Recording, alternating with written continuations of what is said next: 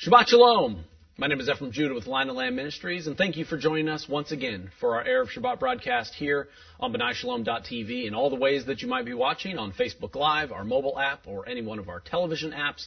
We thank you for making us a part of your Sabbath routine. Right now it's June 5th, and we are excited that our online Shavuot conference that we held last week was a great success, and there's a lot of brethren that got to enjoy and celebrate that appointed time with us, even though we've been isolated in our homes. Many of the teachers that were able to share messages were encouraging and uplifting, and everyone enjoyed being a part of that. If you enjoyed that, we appreciate your feedback and all the things that we do here. Now that Shavuot is over, we are now looking ahead to the next events and the next appointed time that we hold an event for, and that would be Sukkot, our large gathering in October, where we have many brethren come from all over to celebrate the Feast of Ingathering, the Feast of Tabernacles with us. And as we are preparing for that, registration for that is open, of course, if you go to tabernaclesevent.com. We are endeavoring to purchase assets to help to run that event. And so right now, if you go to llgive.com, you can see all the information on our event asset fundraiser. This is where we are endeavoring to accumulate resources and own different things that we use for that event as well as our other events. Rather than renting them each and every year, we feel that we can be better stewards of the Lord's resources if we purchase them, own them, not have to rent them each year, and that some of the equipment that we own can be a benefit to the brethren that attend those events. Things like tents, things like commercial grade kitchen equipment are some of the things we are looking to purchase this year. So if the Lord would stir in your heart, go to llgive.com and you can make a donation toward that so that we here at Line of Land Ministries are working to be good stewards of the Lord's resources and accumulate these assets that help us to run our events. So if the Lord would stir in your heart, we greatly appreciate your donations toward that. Also, now that Shavuot is over as well, we are looking forward to Camp Yeshua, which we'll be holding August 2nd through 7th, or that's our Messianic Youth Summer Camp. Because of all the things going on in the world, we had to push back some of our deadlines, and so registration for Camp Yeshua is still open until July 1st. If you or your family would like to be a part of that, our youth camp, we're in need of more adult staff as well. If you would, please contact the ministry and get registered for Camp Yeshua, our Messianic Youth Summer Camp. We're looking forward to another incredible year with all the kids that come from all over. They leave changed and different than the way they came in, and it's a life-changing experience for everyone who's a part of it, from the youth to the junior staff and the staff alike. Registration for that is still open. If you go to campyeshua.com, and you can see all the information there, and you can register there as well. Please contact us if you're interested in being a staff member for that as well. Once again, we thank you for being a part of this ministry and in all the things that we do here at Lion and Lamb. Now, let us set apart this Sabbath with the Kiddush and the family blessings.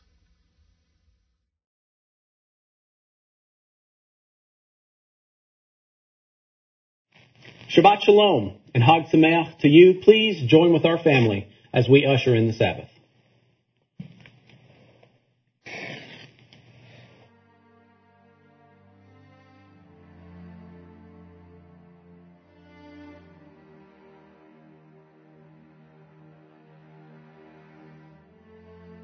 Are you ready? Mm-hmm. Okay. Baruch atah Adonai Eloheinu melech haolam asher kiddushanu v'mitzvotav v'tzivanu l'chalek ner shel Shabbat. Amen.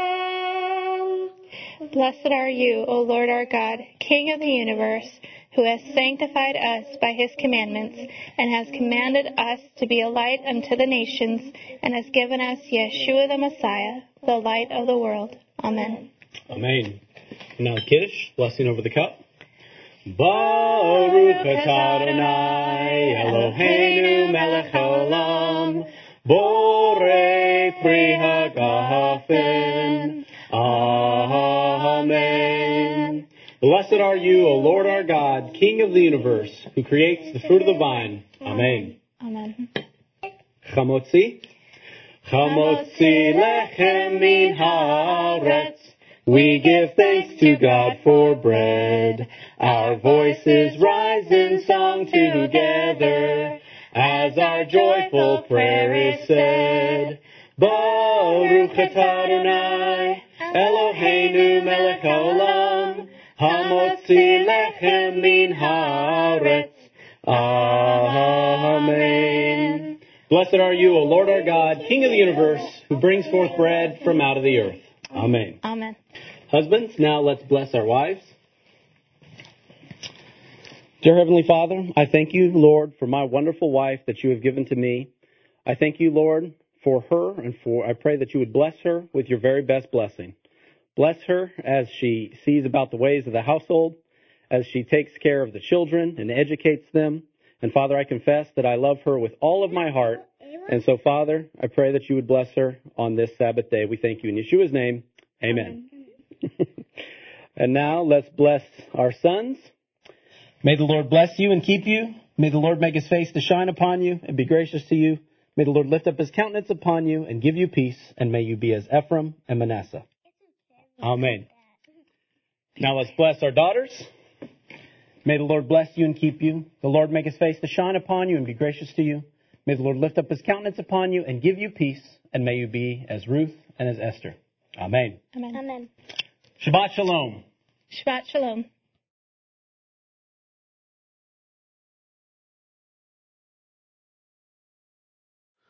Bachu et Adonai hamvorach.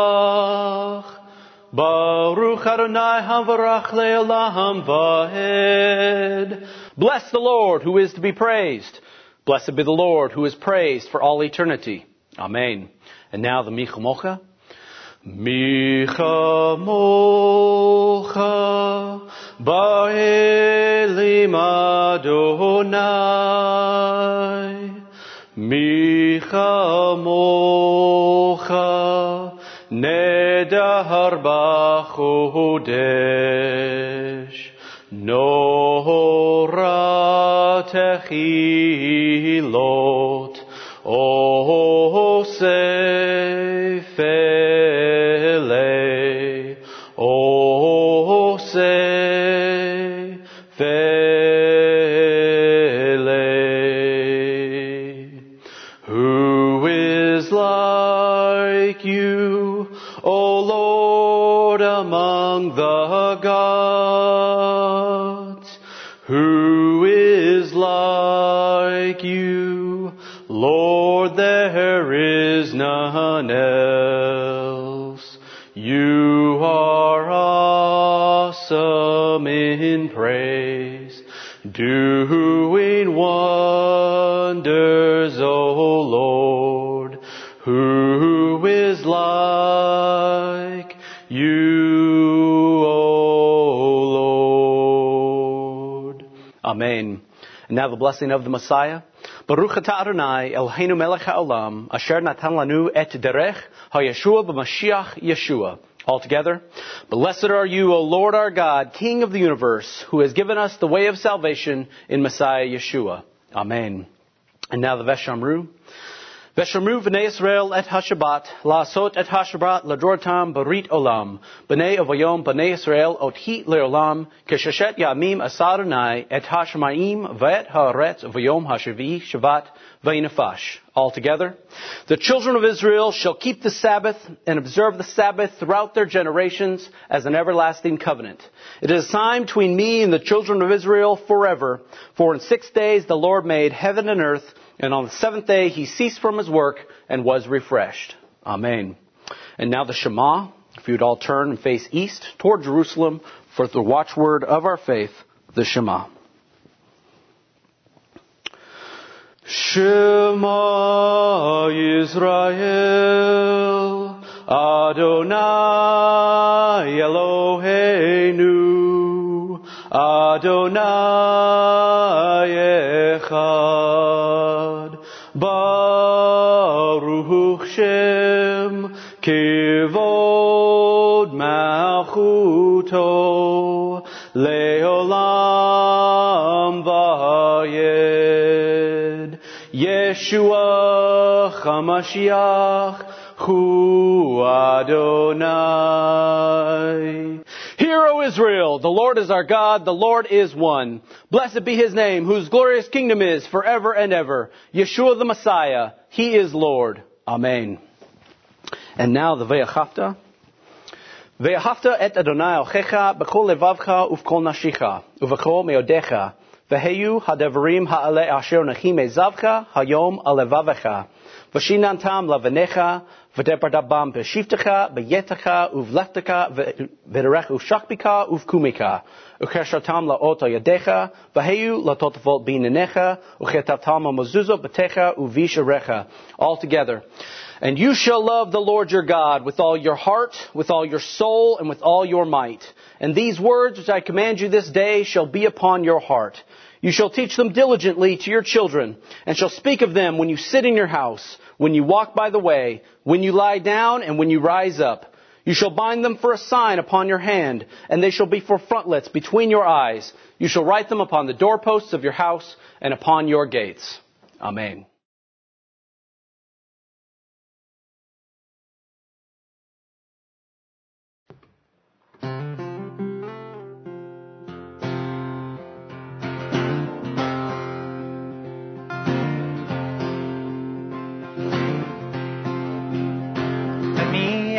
Just one question. Do you feel like there is no direction home? Are you lost and on your knees, just begging, Father, please take me home? Take me home. Know that when you come in prayer, you will find the Father there. You're not alone. You're not alone. So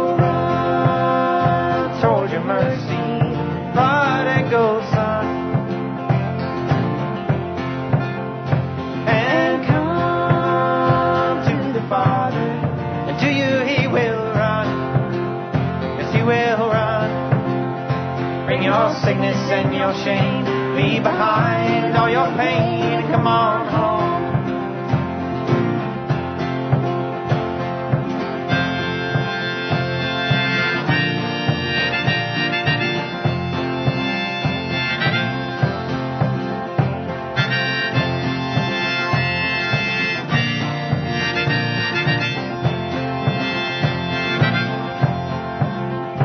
In the middle of your darkness, do you need a little spark to start a fire? Are you searching for the one thing that you know is your soul's only desire? On your knees, come take a stand. Come and take the Father's hand and find a home and come back home. So mercy, prodigal son, and come to the Father, and to you He will run, yes He will run. Bring your sickness and your pain, leave behind all your shame, and come on home.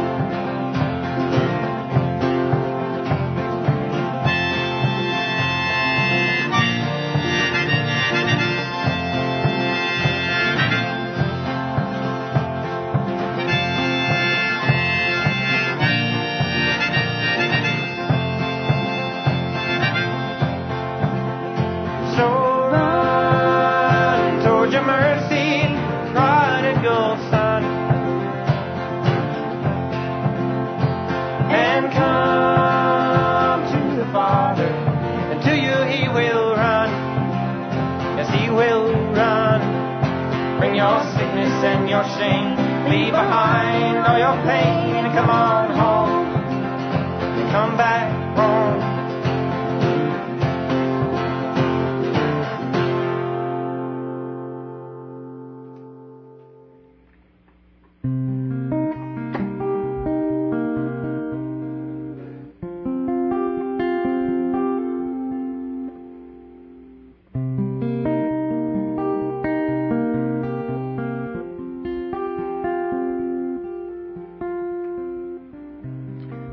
I hear the sound of living water. I know that you are near. I feel the sun on my shoulders. There's a calm in the air. There's a calm in the air.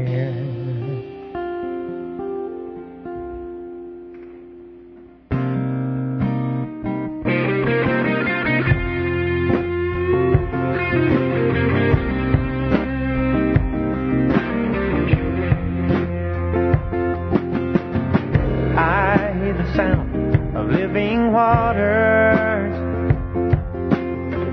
I know that you are near. I feel the sun on my shoulders.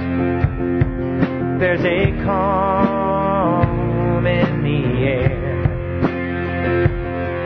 There's a calm in the air.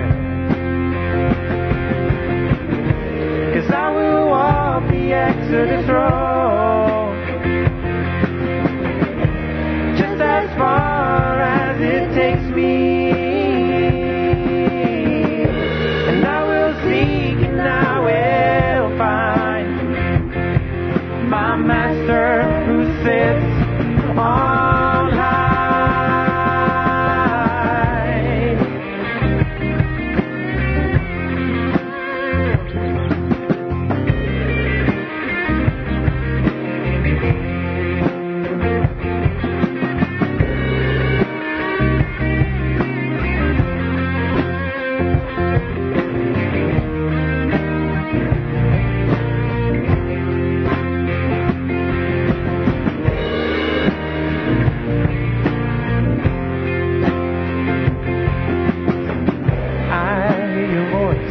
Softly whisper, get ready to come home. I hear a shofar in the distance, anticipation to go, anticipation to go. 'Cause I will walk the Exodus road, just as far as it takes me. And I will seek and I will find my Master who sits on high. Sits on high.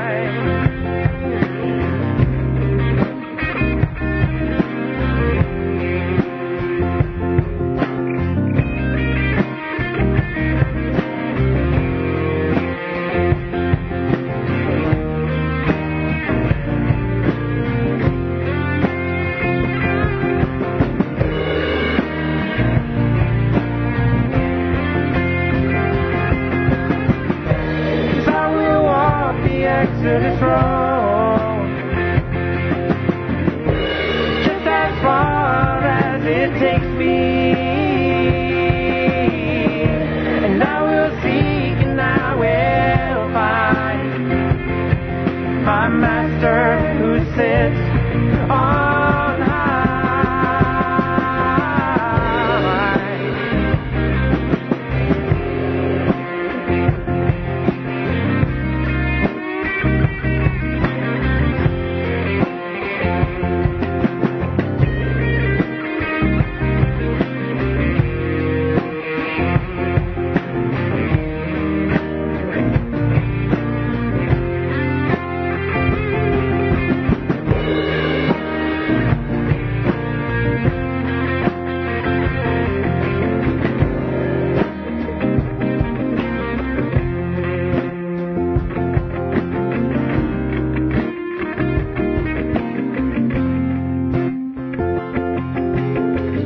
I hear the sound of living water. that you are near. I feel the sun on my shoulders. There's a calm in the air. There's a calm in the air.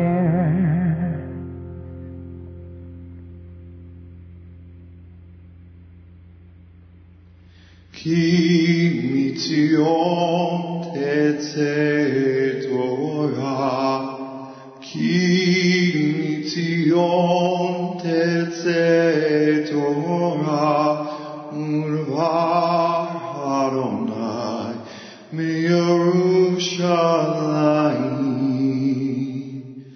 Baruch Shenatan Torah Torah. Baruch Shenatan Torah Torah le'amo Yisrael bekedushato.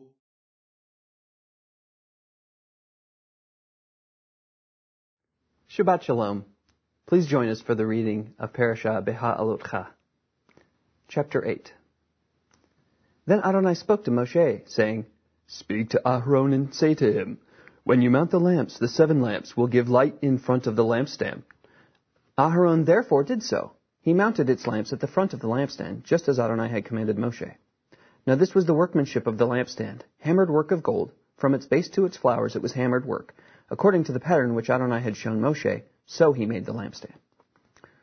Again Adonai spoke to Moshe, saying, Take the Levites from among the sons of Israel and cleanse them. Thus you shall do to them for their cleansing. Sprinkle purifying water on them, and let them use a razor over their whole body, and wash their clothes, and they will be clean. Then let them take a bowl with its grain offering, fine flour mixed with oil, and a second bowl you shall take for a sin offering. So you shall present the Levites before the tent of meeting. You shall also assemble the whole congregation of the sons of Israel, and present the Levites before Adonai. And the sons of Israel shall lay their hands on the Levites. Aharon shall then present the Levites before Adonai as a wave offering from the sons of Israel, that they may qualify to perform the service of Adonai. Now the Levites shall lay their hands on the heads of the bulls, then offer the one for a sin offering and the other for a burnt offering to Adonai to make atonement for the Levites.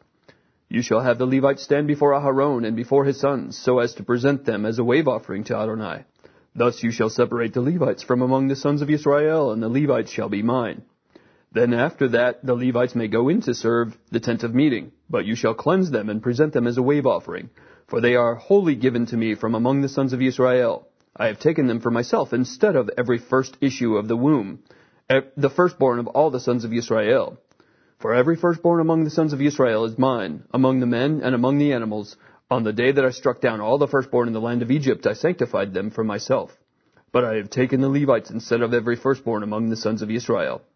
I have given the Levites as a gift to Aharon and to his sons from among the sons of Israel, to perform the service of the sons of Israel at the tent of meeting, and to make atonement on behalf of the sons of Israel, so that there will be no plague among the sons of Israel by their coming near to the sanctuary. Thus did Moshe and Aharon and all the congregation of the sons of Israel to the Levites. According to all that Adonai had commanded Moshe concerning the Levites, so the sons of Israel did to them. The Levites too purified themselves from sin and washed their clothes, and Aharon presented them as a wave offering before Adonai. Aharon also made atonement for them to cleanse them. Then after that the Levites went in to perform their service in the tent of meeting before Aharon and before his sons, just as Adonai had commanded Moshe concerning the Levites, so they did to them. Now Adonai spoke to Moshe, saying, This is what applies to the Levites. From 25 years old and upward they shall enter to perform service in the work of the tent of meeting. But at the age of 50 years they shall retire from service in the work, and not work any more. They may, however, assist their brothers in the tent of meeting to keep an obligation, but they themselves shall do no work. Thus you shall deal with the Levites concerning their obligations. Chapter 9. Thus Adonai spoke to Moshe in the wilderness of Sinai, in the first month of the second year after they had come out of the land of Egypt, saying, Now let the sons of Israel observe the Passover at its appointed time.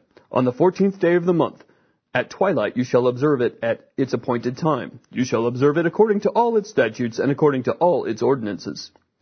So Moshe told the sons of Israel to observe the Passover. They observed the Passover in the first month, on the 14th day of the month, at twilight, in the wilderness of Sinai.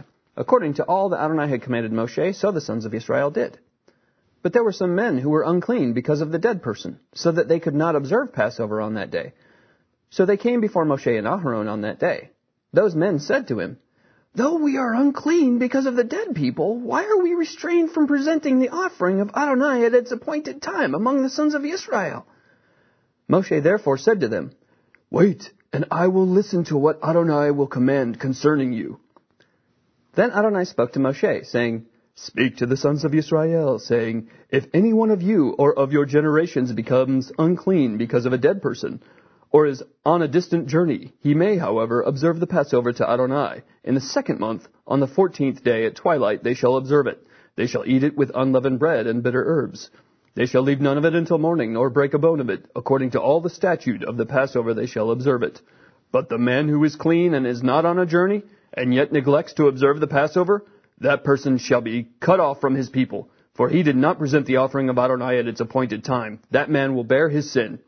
If an alien sojourns among you and observes the Passover to Adonai, according to the statute of the Passover, and according to its ordinance, so he shall do.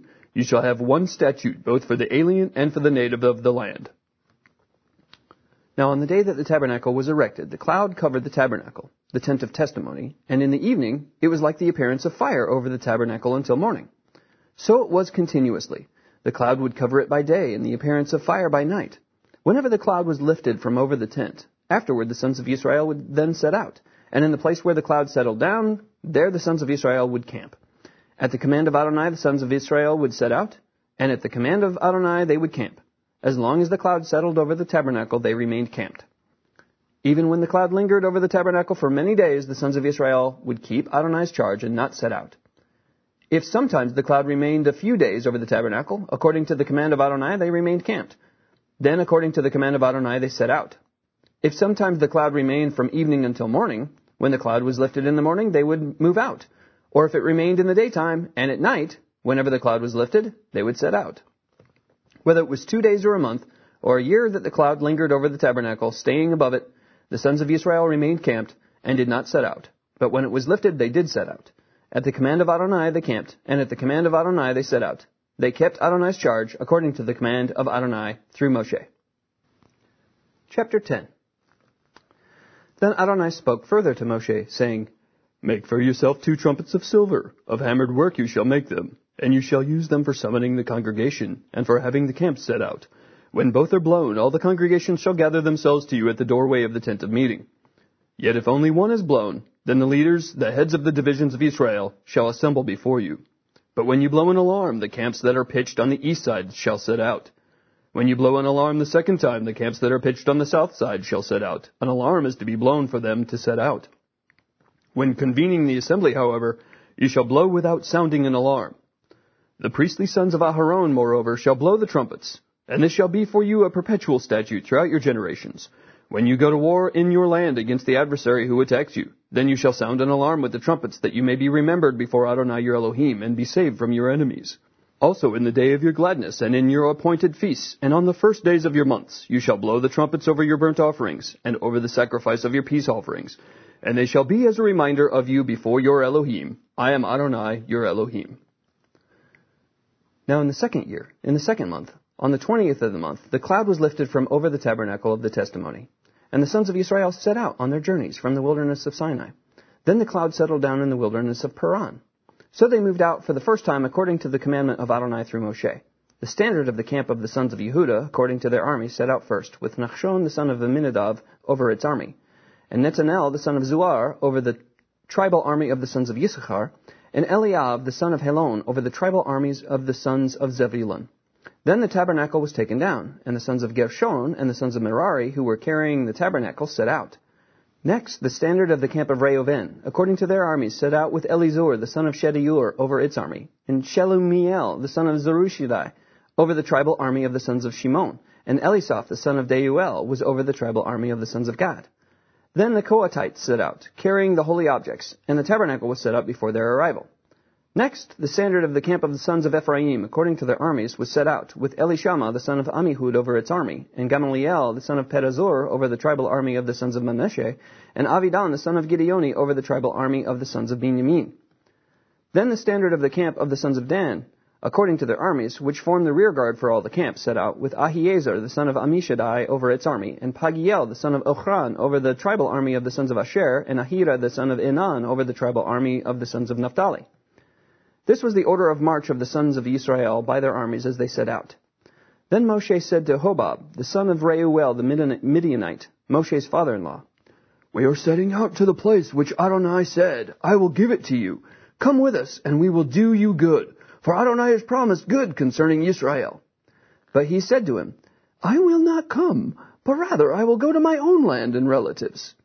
Then he said, "Please do not leave us, inasmuch as you know where we should camp in the wilderness, and you will be as eyes for us. So it will be, if you go with us, that whatever good Adonai does for us, we will do for you." Thus they set out from the mount of Adonai 3 days' journey, with the ark of the covenant of Adonai journeying in front of them for 3 days, to seek out a resting place for them.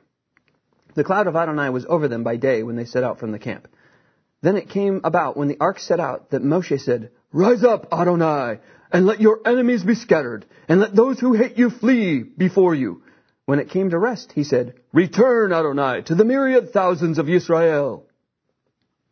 Chapter 11. Now the people became like those who complain of adversity in the hearing of Adonai. And when Adonai heard it, his anger was kindled, and the fire of Adonai burned among them and consumed some of the outskirts of the camp. The people therefore cried out to Moshe, and Moshe prayed to Adonai, and the fire died out. So the name of that place was called Taberah, because the fire of Adonai burned among them. The rabble who were among them had greedy desires. And also the sons of Israel wept again and said, "Who will give us meat to eat? We remember the fish which we used to eat free in Egypt, the cucumbers and the melons and the leeks and the onions and the garlic, but now our appetite is gone. There's nothing at all to look at except this manna." Now the manna was like coriander seed, and its appearance like that of bdellium. The people would go about and gather it and grind it between 2 millstones, or beat it in the mortar, and boil it in the pot and make cakes with it. And its taste was the taste of cakes baked with oil. When the dew fell on the camp at night, the manna would fall with it. Now Moshe heard the people weeping throughout their families, each man at the doorway of his tent. And the anger of Adonai was kindled greatly, and Moshe was displeased. So Moshe said to Adonai, "Why have you been so hard on your servant? And why have I not found favor in your sight, that you have laid the burden of all this people on me? Was it I who conceived all this people? Was it I who brought them forth, that you should say to me, 'Carry them in your bosom as a nurse carries a nursing infant to the land which you swore to their fathers'? Where am I to get meat to give to all this people? For they weep before me, saying, 'Give us meat that we may eat.' I alone am not able to carry all this people, because it is too burdensome for me. So if you are going to deal thus with me, please kill me at once, if I have found favor in your sight, and do not let me see my wretchedness." Adonai therefore said to Moshe, "Gather for me 70 men from the elders of Israel, whom you know to be the elders of the people, and their officers, and bring them to the tent of meeting, and let them take their stand there with you. Then I will come down and speak with you there, and I will take of the Spirit who is upon you, and will put him upon them, and they shall bear the burden of the people with you, so that you will not bear it all alone. Say to the people, 'Consecrate yourselves, for tomorrow you shall eat meat.' For you have wept in the ears of Adonai, saying, 'Oh, that someone would give us meat to eat, for we were well off in Egypt.' Therefore Adonai will give you meat, and you shall eat. You shall eat not 1 day, nor 2 days, nor 5 days, nor 10 days, nor 20 days, but a whole month, until it comes out of your nostrils and becomes loathsome to you, because you have rejected Adonai who is among you, and have wept before him, saying, 'Why did we ever leave Egypt?'" But Moshe said, "The people among whom I am are 600,000 on foot, yet you have said, 'I will give them meat, so that they may eat for a whole month.' Should flocks and herds be slaughtered for them, to be sufficient for them? Or should all the fish of the sea be gathered together for them, to be sufficient for them?" Adonai said to Moshe, "Is Adonai's power limited? Now you shall see whether my word will come true for you or not." So Moshe went out and told the people the words of Adonai. Also he gathered 70 men of the elders of the people and stationed them around the tent. Then Adonai came down in the cloud and spoke to him, and he took of the Spirit who was upon him and placed him upon the 70 elders. And when the Spirit rested upon them, they prophesied, but they did not do it again. But 2 men had remained in the camp. The name of one was Eldad, and the name of the other Medad. And the Spirit rested upon them. Now they were among those who had been registered, but had not gone out to the tent, and they prophesied in the camp. So a young man told Moshe and said, Eldad and Medad are prophesying in the camp. Then Yehoshua, the son of Nun, the attendant of Moshe from his youth, said, Moshe, my lord, restrain them. But Moshe said to him, Are you jealous for my sake? Would that all Adonai's people were prophets, that Adonai would put his Spirit upon them. Then Moshe returned to the camp, both he and the elders of Israel.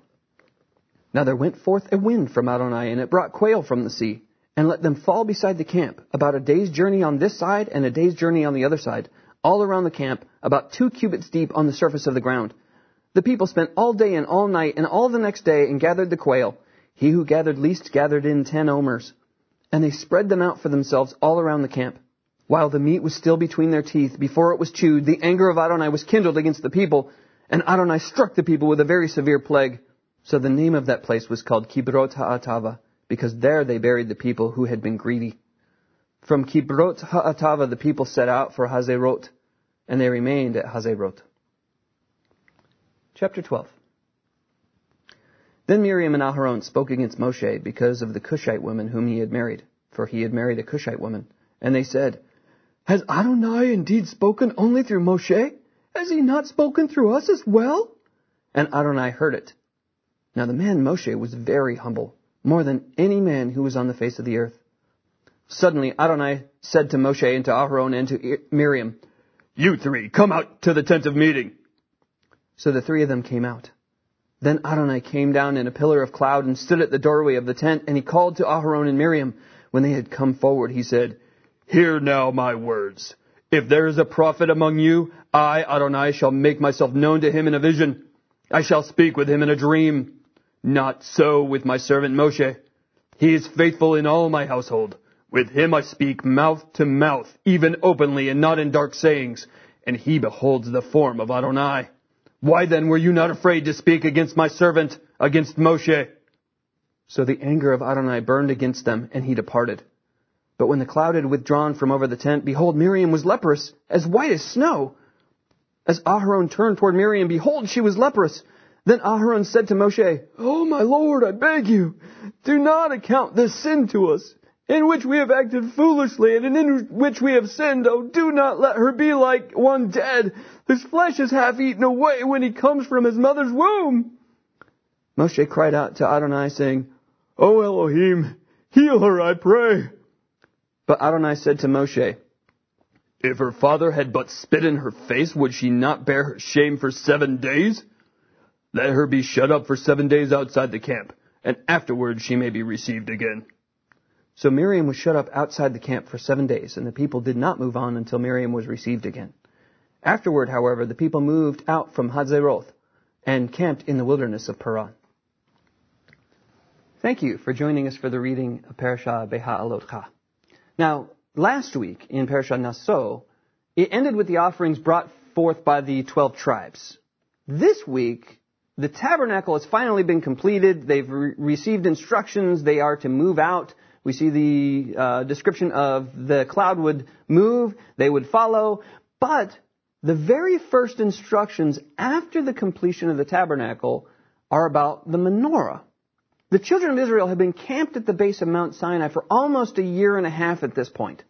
After Moshe spent 2 separate 40-day stints on the mountain, finally the tabernacle is completed and the children of Israel are ready to go march into the promised land. But before they can do so, we're reminded that the light emanating from the menorah was to be a reminder that it was ultimately the presence of Adonai that would illumine their path. This, of course, is incredibly fitting, considering what the menorah symbolizes. Adonai uses the mouth of the prophet Isaiah to say this about his servant in Isaiah chapter 49, verse 6.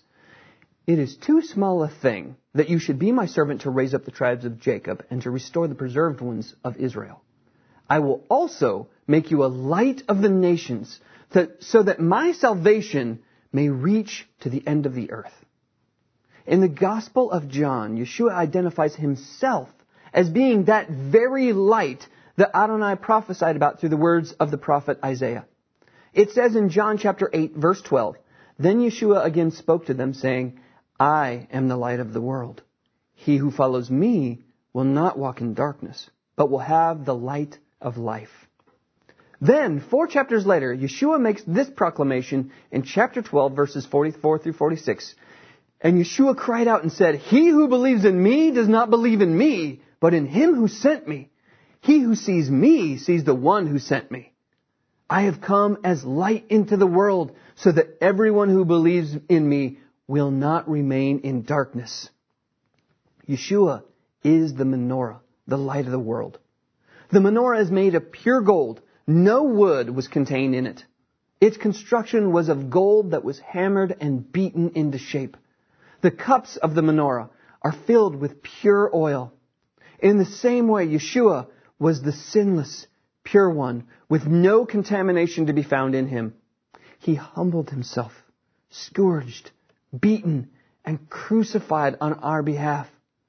The Holy Spirit, symbolized by the oil, is the fuel for the light that should be burning within all of us, casting light upon a dark world all around us. John says in 1 John chapter 1, verses 6 and 7, "If we say that we have fellowship with him being Yeshua, and yet walk in the darkness, we lie and do not practice the truth. But if we walk in the light as he himself is in the light, we have fellowship with one another, and the blood of Yeshua, his Son, cleanses us from all sin."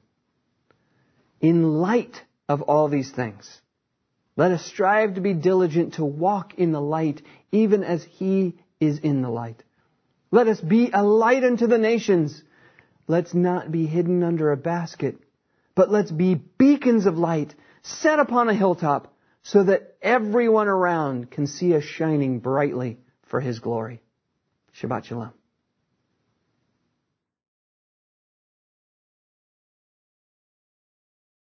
Shabbat Shalom, everyone. And if you would, for our Haftorah portion this week, if you would turn to the prophet Zechariah chapter 2. Just as a quick review in our portion, the Torah portion of this week, Numbers chapter 8, where it talked about some of the priestly duties that were associated with the temple, specifically about how to mount the lamps and trim the lamps up for it. And you're going to find that this portion has to do with some discussion about the lampstand. Now, it's the prophet that's talking about how the lampstand is symbolizing certain things to us. And right off the bat, if I were to sit with you and say, well, let's take the menorah lampstand, the 7 candelabrum, does it symbolize certain things to us? And the answer would be yes. There's a number of things it symbolizes. The oil, for example, that's in the lamp is a representation in many instances of the Holy Spirit. The 7 different branches that form the menorah, it certainly tracks with Isaiah 11 and the 7 spirits of God. And there's just a whole series of teachings that you could do just on the lampstand. So here is Zechariah, based on the duties of the priests in the Torah portion to trim the lamps and the other temple service, and he's going to focus in on a very powerful prophetic element about what the lampstand is about. So with that as an introduction, let me get you into some of the reading of this. We're going to begin in Zechariah chapter 2, and we're going to begin at verse 6, and we're going to go through chapter 4, and I'm going to go ahead and include all of chapter 4 because it ties in to the same subject. And verse 6, it says, "Ho there! Flee from the land of the north, declares the Lord, for I have dispersed you as the 4 winds of heaven, declares the Lord. Ho, Zion, escape you who are living with the daughter of Babylon. For thus says the Lord of hosts, after glory, he has sent me from the nations, will plunder you, for he who touches you touches the apple of his eye. For behold, I will wave my hand over them so that they will be plunder for their slaves. Then they will know that the Lord of hosts has sent me. Sing for joy and be glad, O daughter of Zion, for behold, I am coming, and I will dwell in your midst, declares the Lord. And many nations will join themselves to the Lord on that day, and will become my people. Then I will dwell in their midst, and you will know that the Lord of hosts has sent me to you. And the Lord shall possess Judah as his possession in the Holy Land, and will again choose Jerusalem. Be silent, all flesh, before the Lord, for he has aroused from his holy habitation. Now, you're going to find that in these next couple of chapters, the basis of the Apostle John in a whole bunch of prophecies about the book of Revelation. You're going to discover that the original core idea for many things being presented in the Revelation come from here. Now, if you caught the drift of this is talking about the return of the Messiah. This is talking about how he's going to come back and he's going to dwell, and he's going to be in Jerusalem, and we're going to dwell with him. And he speaks of, for example, get out of Babylon, Revelation 17. Get out of her, my people. It's almost a repeat of what Zechariah said. You're going to hear, for example, shout for joy, O daughter of Zion. You're going to hear that language. Those are all things in the book of Revelation associated with the final age, the final days, the coming of the Lord. Here's Zechariah talking about that. And what he's going to do is he's going to tie together certain priestly things and certain things associated with the temple that's also part of the picture of his return, part of the picture of what you're going to find in the book of Revelation. Let me continue with it just a little bit further. Chapter 3. Then he showed me Joshua, the high priest, standing before the angel of the Lord. Back up. You know what the word Joshua is there, don't you? It's Yeshua. Then he showed me Yeshua, the high priest, standing before the angel of the Lord, and Satan standing at his right hand to accuse him. Is that the picture we know about the Messiah? That's right now in heaven, that he's at the right hand of the Almighty, and he's dealing with the accuser, and he's being an advocate for us. Where we got all that from? Here's Zechariah describing the same scene. And interestingly enough, before the people knew what the Messiah's name was, he's referring to the name. He's referring to the name of the Messiah before we even found out who the Messiah was. And he's talking about the role of him. And he's talking about something that will happen. There's going to be a transition. Verse 2, and the Lord of hosts said to Satan, the Lord rebuke you, Satan. Indeed, the Lord who has chosen Jerusalem rebuke you. Is this not a brand plucked from the fire? Now Joshua was clothed with filthy garments and standing before the angel. And he spoke, and he said to who were standing before him, remove the filthy garments from him. And he said to him, see, I have taken your iniquity away from you, and I will clothe you with festival robes.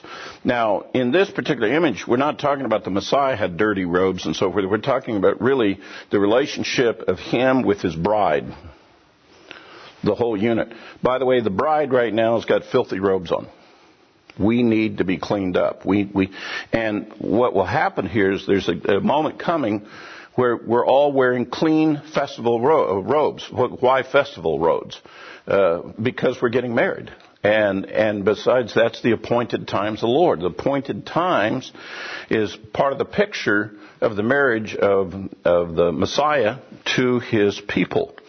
And he goes on a little bit. Again, the language here we understand now better because we've got the book of Revelation and we see the testimony of Yeshua, and we understand the future prophetic implications of what we're anticipating, and we find Zechariah is talking to the same stuff and to the same things. He goes on further. Verse 7, thus says the Lord of hosts, if you will walk in my ways, and if you will perform my service, then you will also govern my house, and also shall have charge of my courts, and I will grant you free access among those who are standing here. Let's talk about us. If we will walk in his ways, if we'll learn his ways, if the temple service will suddenly be a part of our worship service, toward God, that we'll come and worship Him in the way He specifies, that we will have access to the whole house of the Lord. And the reason is because we will dwell there. We will be where the Lord dwells. Now, let me go ahead and accelerate just a little bit because I really want to get to chapter 4 because this is going to get very, very interesting for us. It gets to chapter 4 and it says, Then the angel who was speaking with me returned, roused me like a man who was awakened from sleep. Let's stop about that for a moment. If you're roused from sleep, how alert and discerning are you? You're really not. You can see things, but you're still processing them. You're still, in my case, I get up in the morning and I got to rub my eyes. I'm seeing things that I'm like, I don't really see them as good as I can. I go to walk, and I don't walk as good as if I've been up for a while. I kind of stumble around and look woozy, kind of thing. I'm trying to wake up. And so keep that in mind, that this is what the prophet is expressing. He's talking about that moment when you first are roused out of sleep and you're trying to pull it together, but you're not quite all the way there. And verse 2, and he said to him, What do you see? So in this state, you're looking out, what do you see? And he said, Well, this is what I see. I see, behold, a lampstand, all gold with its bowl on the top of it. It's 7 lamps on it, and 7 spouts belonging to each of the lamps, which are on top of it, and 2 olive trees by it, one on the right side of the bowl and the other on the left side of the bowl. Well, that's an interesting image. Here's this menorah, temple menorah, 7 branches, and there's spouts, and there's 2 olive trees either side. Did you know that's the crest of the state of Israel today? If you look at the crest of the state of Israel, it's a menorah and 2 olive branches on either side of it. And they developed the crest for the state of Israel based on this passage of Scripture. Now, what is the meaning behind that? What do people think of that? Well, the oil that's used in the lamps comes from the olive. So it's the supply of oil comes from this living olive tree. And that's the oil that then is the fuel, which then becomes the flame and the light of the menorah. And this is the light that is inside the sanctuary, inside where the presence of God dwells. This is His lampstand. And as I mentioned to you before, when we talked about the menorah, all of the symbology, all the things that we know about the lampstand, the Holy Spirit, 7 spirits of God, all of these things are bound up in part of this imagery and is part of the understanding that comes with it. Now, it's highly symbolic, but as you know, when a prophet gives you something highly symbolic, there's great meaning behind it. So the stage is now set for us to discover another meaning, and it has absolute implications into the book of Revelation. So he sees that imagery, and he says, Then I answered and said to the angel who was speaking with me, What are these, my Lord? What am I really seeing here? I see these 2 olive trees. I see the menorah. I know oil comes from the olive. I know that's the fuel for the lamp. What am I really seeing here? What is the business of these 2 olive trees and this lamp? So the angel who was speaking with me, this is verse 5, answered and he said, Do you not know what these are? And I said, No, my Lord. Why would he ask that question? Don't you know what these mean? Let me tell you why. It's because we're supposed to have already seen the imagery, understand the metaphor, and those are supposed to be the ready things that we think of when we see a menorah. In here in the assembly where I'm at, there's a 7 candelabrum menorah that is sitting here. When I see that, I'm provoked to thought about a multitude of teachings that are in the Scriptures about the menorah. It's not just a lamp that makes a light in a place. There's way more to it. And that's what he's saying to Zechariah. Why is it that you have a question about this? Don't you see all that's a part of that. And of course, Zechariah says, "No, my Lord." Verse 6, "Then he answered and he said to me, this is the word of the Lord to Zerubbabel," to the king who was at that time, "not by might nor by power, but by my spirit, says the Lord of hosts." And that is probably one of the most compelling and profound statements about understanding how our faith works. The world that we live in, we see the solution to many things by might and power. Okay? Like, for example, I'm conservative in my political outlook. In the days that I live, I see President Trump. By the way, there's a lot of liberals that don't like him. And it's not because of President Trump, and I really like him. It's just how much I dislike the liberals. I think they've gone brain dead on me. I think they've lost their mind. I think there's something wildly weird about them. And in fact, I'm of the opinion at the moment, and this is, I hate to make this time date sensitive, but I'm of the opinion at the moment, at least what's going on, that in their effort to get President Trump, to destroy him, they're willing to destroy the whole country just to get at him. And there's a kind of a madness involved with it. Now, let me tell you, when we talk about not by power, not by might, let me tell you what, one of the first things that comes to my mind about thinking about that problem and all those people, I'm ready to rise up in my mind, let's just go take them all out. You know, if you're liberal Democrat, I'll put you out of your misery. And save the country. You know, and I'll use power and might to do all of these things. Now, step back. I'm a spiritual man. The Lord has just said that won't work, Monte. That's not the solution. But by my Spirit, the world will change. And we're looking for the day when peace will come and His kingdom will be established. And it won't come because all of us evangelicals and believers and messianics, we all load up and we go take out every liberal Democrat one afternoon. It's not going to work that way. There's a part of me that says, wouldn't that work? You know, no. The Bible says that's not going to work. You do not win by just eliminating your enemies. It's by the Spirit of God that real change and real work of the kingdom takes place. That means also that if you're in the ministry and you're doing the work, it's not your efforts.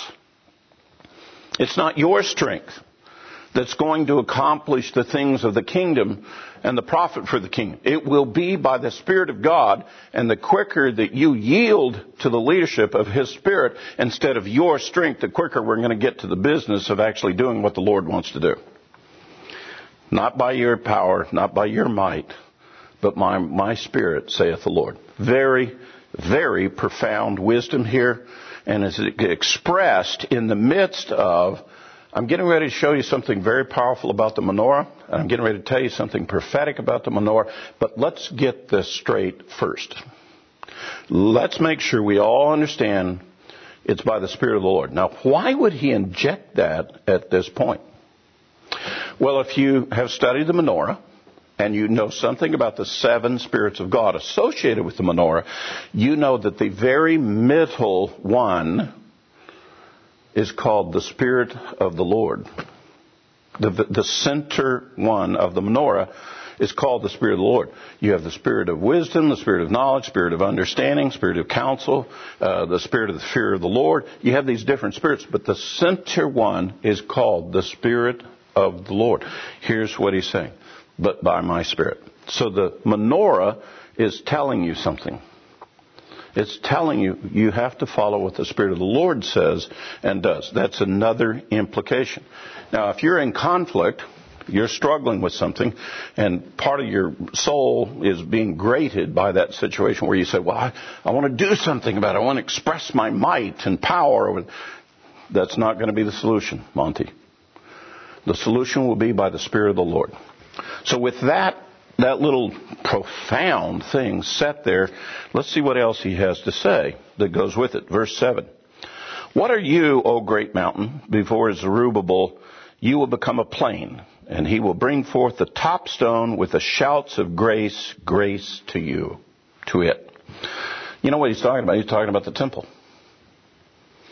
He said, we see the temple as these high lifted up stones. And he said, no, the really top capstone, the really top thing that will be the grace of God. Wow, that's another profound statement. Anything that we would accomplish spiritually is going to come by the grace of God, not by any efforts of us. In other words, we're not going to make a large structure here by me putting one stone on top of another. No, it's going to happen when God's grace comes from the top and enables all of that to happen. For those of you who are mature in the faith, and I certainly identify with this particular part, I look back on my life, and you probably do the same, and you can see moments where God was being very gracious and very merciful to you. I certainly can. And by the way, grace and mercy, grace is just receiving blessings that you weren't entitled to, and mercy is just not getting punishments that you did deserve.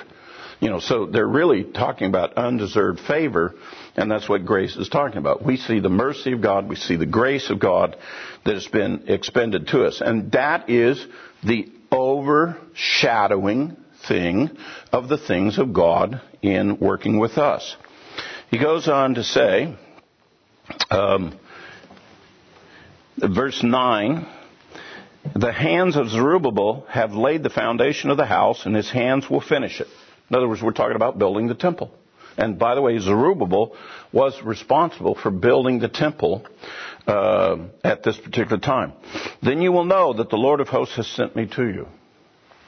And Zechariah was a prophet in the same day as Zerubbabel, and he used this word to encourage Zerubbabel to go forward with the building of the temple. Verse 10, for who has despised the day of small things? But these 7 will be glad when they see the plumb line in the hand of Zerubbabel. These are the eyes of the Lord which range to and fro throughout the earth. This is Zerubbabel passing on this word. He said, the Lord will be pleased when he sees you, Zerubbabel, holding that plumb line up so that the walls can be built correctly. And by the way, the plumb line that we're talking about is the same plumb line that's in Revelation chapter 11, where it talks about setting a cornerstone, rebuilding the altar, measuring God's people. And the way you measure God's people is you hold up a plumb line. Let me tell you what a plumb line does. It pulls straight down from the gravity of the earth, and it makes a straight up and down line. That's straight up and down. That is upright. And when God's people have to be measured, God holds a plumb line up against us to see if we're in parallel. Are we upright like the plumb line? Or are we crooked? Or are we leaning one way or the other? You use a plumb line to verify that the wall is being built correctly. You verify that a person is upright and vertical. So he's talking about the measurement tool and how the construction of the temple will be done. And again, we're all talking about items having to do with temple service and getting the temple reestablished so that the priests can do their duties. And then he goes on first. So he says, verse 7, I want to read that to you. For who has despised the day of small things? When you first start the construction of an altar or start the construction of a temple, it starts with small things. You just set a cornerstone. Then everything starts being built off of it. And the first step, which is small, is very crucial to get it going correctly. The old Chinese proverb, a journey of 1,000 miles begins with one small step. The same kind of wisdom that you're not to despise that, look down on it, because great things will come from it. I took to heart this when I started Lion and Lamb Ministries. More than 22 years ago, when Lion and Lamb Ministries got established, it was Lynn, it was myself. I had 2 kids and 1 computer. Small things. Now, the ministry as compared to that is incredible. But had I not done those things, those small steps, we wouldn't have what we have today in terms of being an operating ministry. And this is true of anything of value and quality that gets built. It starts with small things. Despise not small beginnings. The Lord, don't look down on that. You have to do that. That's part of the building process. And so he's reviewing this and encouraging Zerubbabel, build the temple. Do these things. Then he goes down to, and he says, for who has despised, he goes on further, he says, these are the eyes of the Lord which range to and fro throughout the world. That's a very interesting statement to be inserted there, because that is something that we specifically say concerning the days, the 10 days between Rosh Hashanah and Yom Kippur. So he is making a statement that's directly associated with those Moedim, those times, because we refer to that as the days of awe, the days of fear, it's the days of repentance. And we say during those 10 days that the eyes of the Lord are moving to and fro throughout the earth to determine who will live and who will die. And that he makes his decision on Yom Kippur. Who shall live and who shall die? And Yom Kippur, of course, is the day of the Lord. When the Messiah comes back on the day of the Lord, he's done all the looking he's going to do. He makes his decision who lives and who dies. And so there's a reference to this, and there's a reference to the future day of judgment, Book of Revelation again. A reference to him coming and fulfilling Yom Kippur for it as well. Verse 11, and this is the part I really wanted to get you to.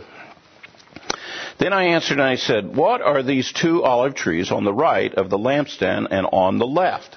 We're back to that image that he was shown. I got the menorah. I think I understand some of the stuff about the menorah. What's with the two olive trees? What is that about? And I answered the second time and said to him, what are the two olive branches which are beside the two golden pipes which empty the golden oil from themselves? In other words, he saw the oil coming from the olive trees and going to the menorah to provide the fuel for the light. So he answered and saying to me, do you not know what these are? Again, no, my Lord. Why is it you don't quite understand what you're seeing? It's always been there. It's there. Why don't you see it? Then he said, these are the two anointed ones who are standing by the Lord of the whole earth. What a profound interpretation he's just given. You can take that verse there and you can go right now to Revelation chapter 11, and you can now interpret and understand everything in Revelation chapter 11. Revelation chapter 11, what does that talk about? It talks about there's going to be two witnesses during the final days. There will be two men in Jerusalem. They will come up on the Temple Mount. They will stand on either side of the cold altar that has been shut down that has started the Great Tribulation. Remind everybody, what's the first day of the Great Tribulation? When they stop the daily sacrifice on the altar that's on the Temple Mount. And these are two men that go up and they stand either side of the altar and they testify to the world. They're in kind of a role like Moses and Aaron, announcing the judgments that will fall upon the earth during the Great Tribulation.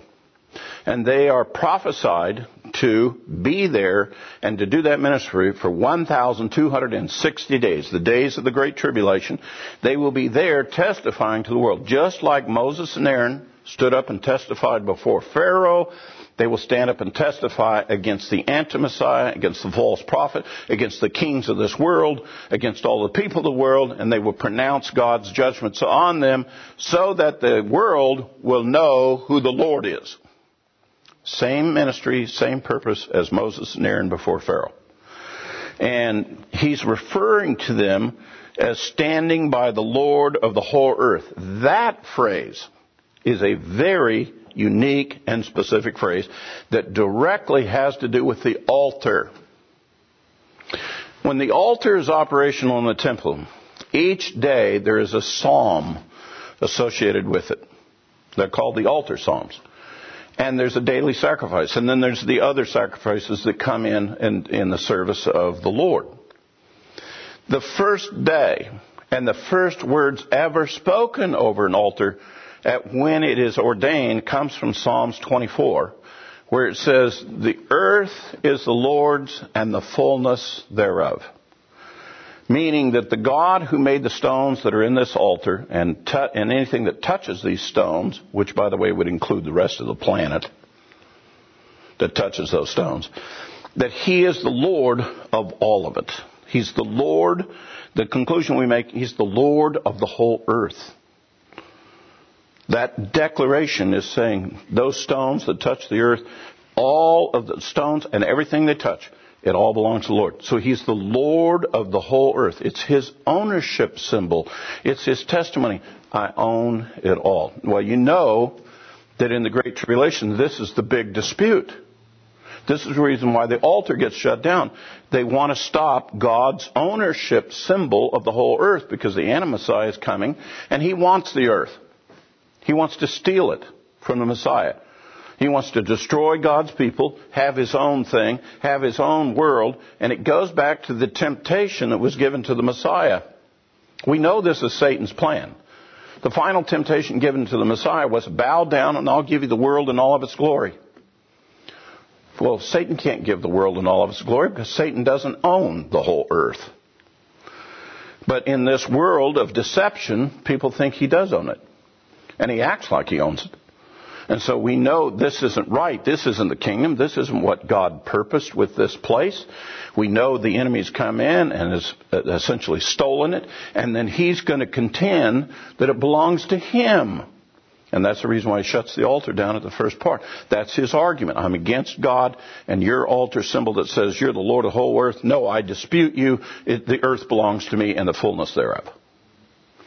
And so that's the conflict of the Great Tribulation. So these two anointed ones is referring to the two witnesses, Revelation chapter 11, who stand either side of the altar. The altar is the symbol of who is the Lord of the whole earth, and that's where their ministry is. Now, just in the short passages that I've mentioned here, these statements and things I've given from Zechariah 2 to Zechariah 4, I pretty much have covered a lot of the high points of the entire book of Revelation. This takes me back to when I was a much younger man, that I was invited, I think by accident, but I was invited just the same, to go to, this was when I was in Colorado Springs, was invited by the local synagogue to come, and they invited other pastors and preachers and other religious leaders. We were invited to come to the synagogue and hear a series of presentations and lectures, I'll never forget this, from a Rabbi Cook. Cook spelled with a K. And he was a, quote, professor at Hebrew University, and he was, quote, an expert on the New Testament, and he wanted to make a presentation on what Jews think about Jesus. And he was going to go back in ancient times and give a lot of background. This is how the Jewish people have viewed him at various times. Some Talmudic stuff of what they think and so forth. Like, you know, the Talmud was written after the time of Yeshua. So he had these places in the Talmud where the Jewish commentary, the big rabbis are discussing elements of Yeshua having come. And he was making a presentation that he described where there were like 5 specific places the Talmud talks about Yeshua. It was a very fascinating presentation. I learned a lot about Jewish thought, and that was the reason why I wanted to go to it, was because I really wanted to understand, how do my brethren who don't believe in Yeshua, how do they deal with the testimony of him? How do they deal with the things he did, the things that are written of him, and so forth? How do they wrestle with all that? Let me just give you a short synopsis of what I learned from it. They think, I'm not making this up, they think that as a young man, that he traveled around the world, not the least of which is France, Babylon, and that he got involved in sorcery, and that's how he could do magical things and heal people and stuff like that, because he was a sorcerer. And, oh, by the way, and he had a lot of tattoos. That's what they think. and that that's what Yeshua was all about. That's their explanation. Utterly bizarre. I mean, ridiculously bizarre. And they even went into how do they explain the resurrection and things like that. Well, in the course of that discussion, I was given an opportunity, all of us were, to pose some questions, to ask some additional questions about part of the presentation. Well, one of the questions that I asked was, I said, given all that you've been saying, and so what do you think of the book of Revelation? And he immediately responded, these were the words, he said, oh, it's a stolen book. I said, a stolen book? Revelation is a stolen book. I mean, it's a Christian written book. How do you steal from the Jewish people, from Israel, a Christian book? And he said, there's not one symbol and not one new idea in there that isn't expressed by the prophets of Israel to begin with. And that was the first time it took him. That was the first time something clicked for me. You know what, Rabbi Cook? You are correct. You are absolutely correct. The book of Revelation is pulling together all these different prophecies that we already have, is making sense out of them. It's correlating them together. Not the least of which is Zerubbabel here, Zechariah here, seeing two olive trees on either side of a menorah, which then turns into two anointed ones standing on either side of the altar. It's the same imagery. And that's where that imagery came from that is being shown to John in the book of Revelation, only this time it's all coming together a little bit like Grand Central Station is bringing all the trains in from all the different places. All the prophecies from all the different places are coming into this place. I guess what I would like to encourage you with this Shabbat as we look at this portion, that those things in the Torah about trimming the lamps, about the work of the priesthood, there's great meaning and a great value in all of those things. This Haftorah portion, which is paralleling some of that, is just full of imagery that is used in the book of Revelation to explain to you and me what God's going to be doing with us at the end of the ages, and the things we will see, and why they mean so much to us, and why they're so important to us. So I hope this portion, this Haftorah portion, has been a source of encouragement to you, and I hope you'll begin to realize there's nothing new in the book of Revelation. Much of it's right here in Zechariah for us to read. Amen? All right. Shabbat Shalom.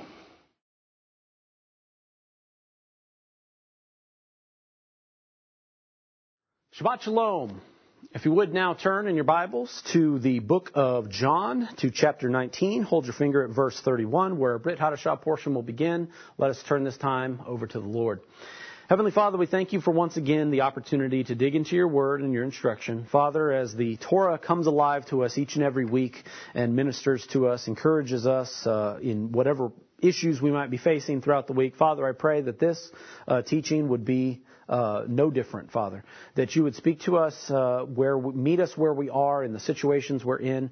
For your word is alive and powerful, Lord. And I pray that we would be encouraged and strengthened as we dig into your word once again. We bless you and we thank you in Yeshua's name. Amen. Our Brit Hadashah reading that I'm going to start with for this week comes here from John chapter 19. This is a story I talked about last week, and so it's kind of interesting sometimes how passages sort of connect to one another from one week to the next.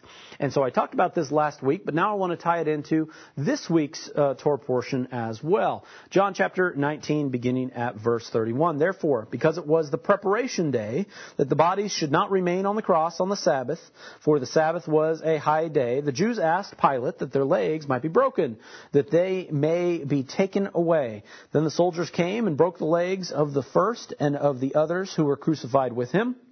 But when they came to Jesus, Yeshua, and saw that he was already dead, they did not break his legs. But one of the soldiers pierced his side with a spear, and immediately blood and water came out. And he who has seen has testified, and his testimony is true. And he knows that he is telling the truth, so that you may believe. For these things were done, that the scripture should be fulfilled. Not one of his bones shall be broken. And again, another scripture says, they shall look on him whom they have pierced.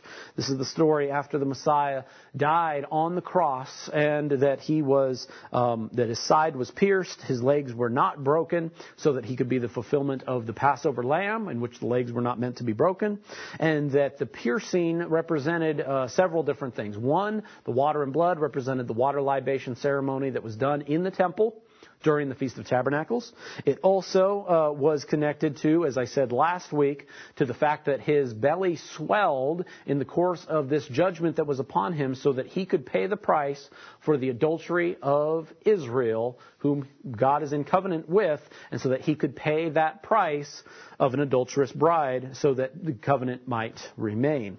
Now, the reason why it's spoken of this week in our Torah portion as well goes back to the beginning of the story, as to the fact that it was the day of preparation, it was the Sabbath, and that the Pharisees went before Pilate and they said, these men need to be dead, and they need to be put into the ground before the Sabbath day, so that we are not defiled in the keeping of the Passover.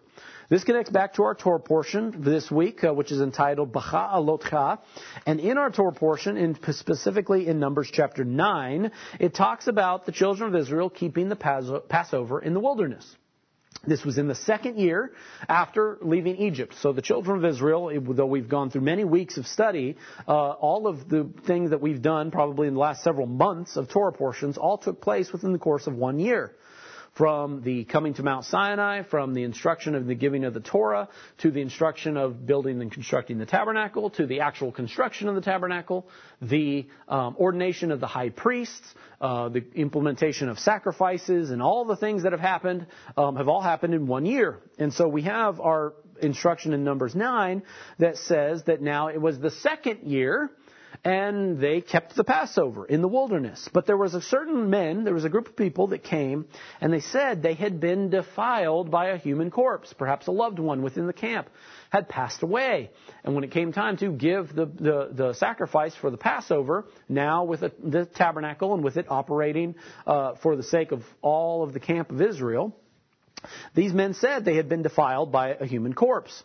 And that they were, because they didn't want to keep the Passover in an unworthy way or in an unworthy manner.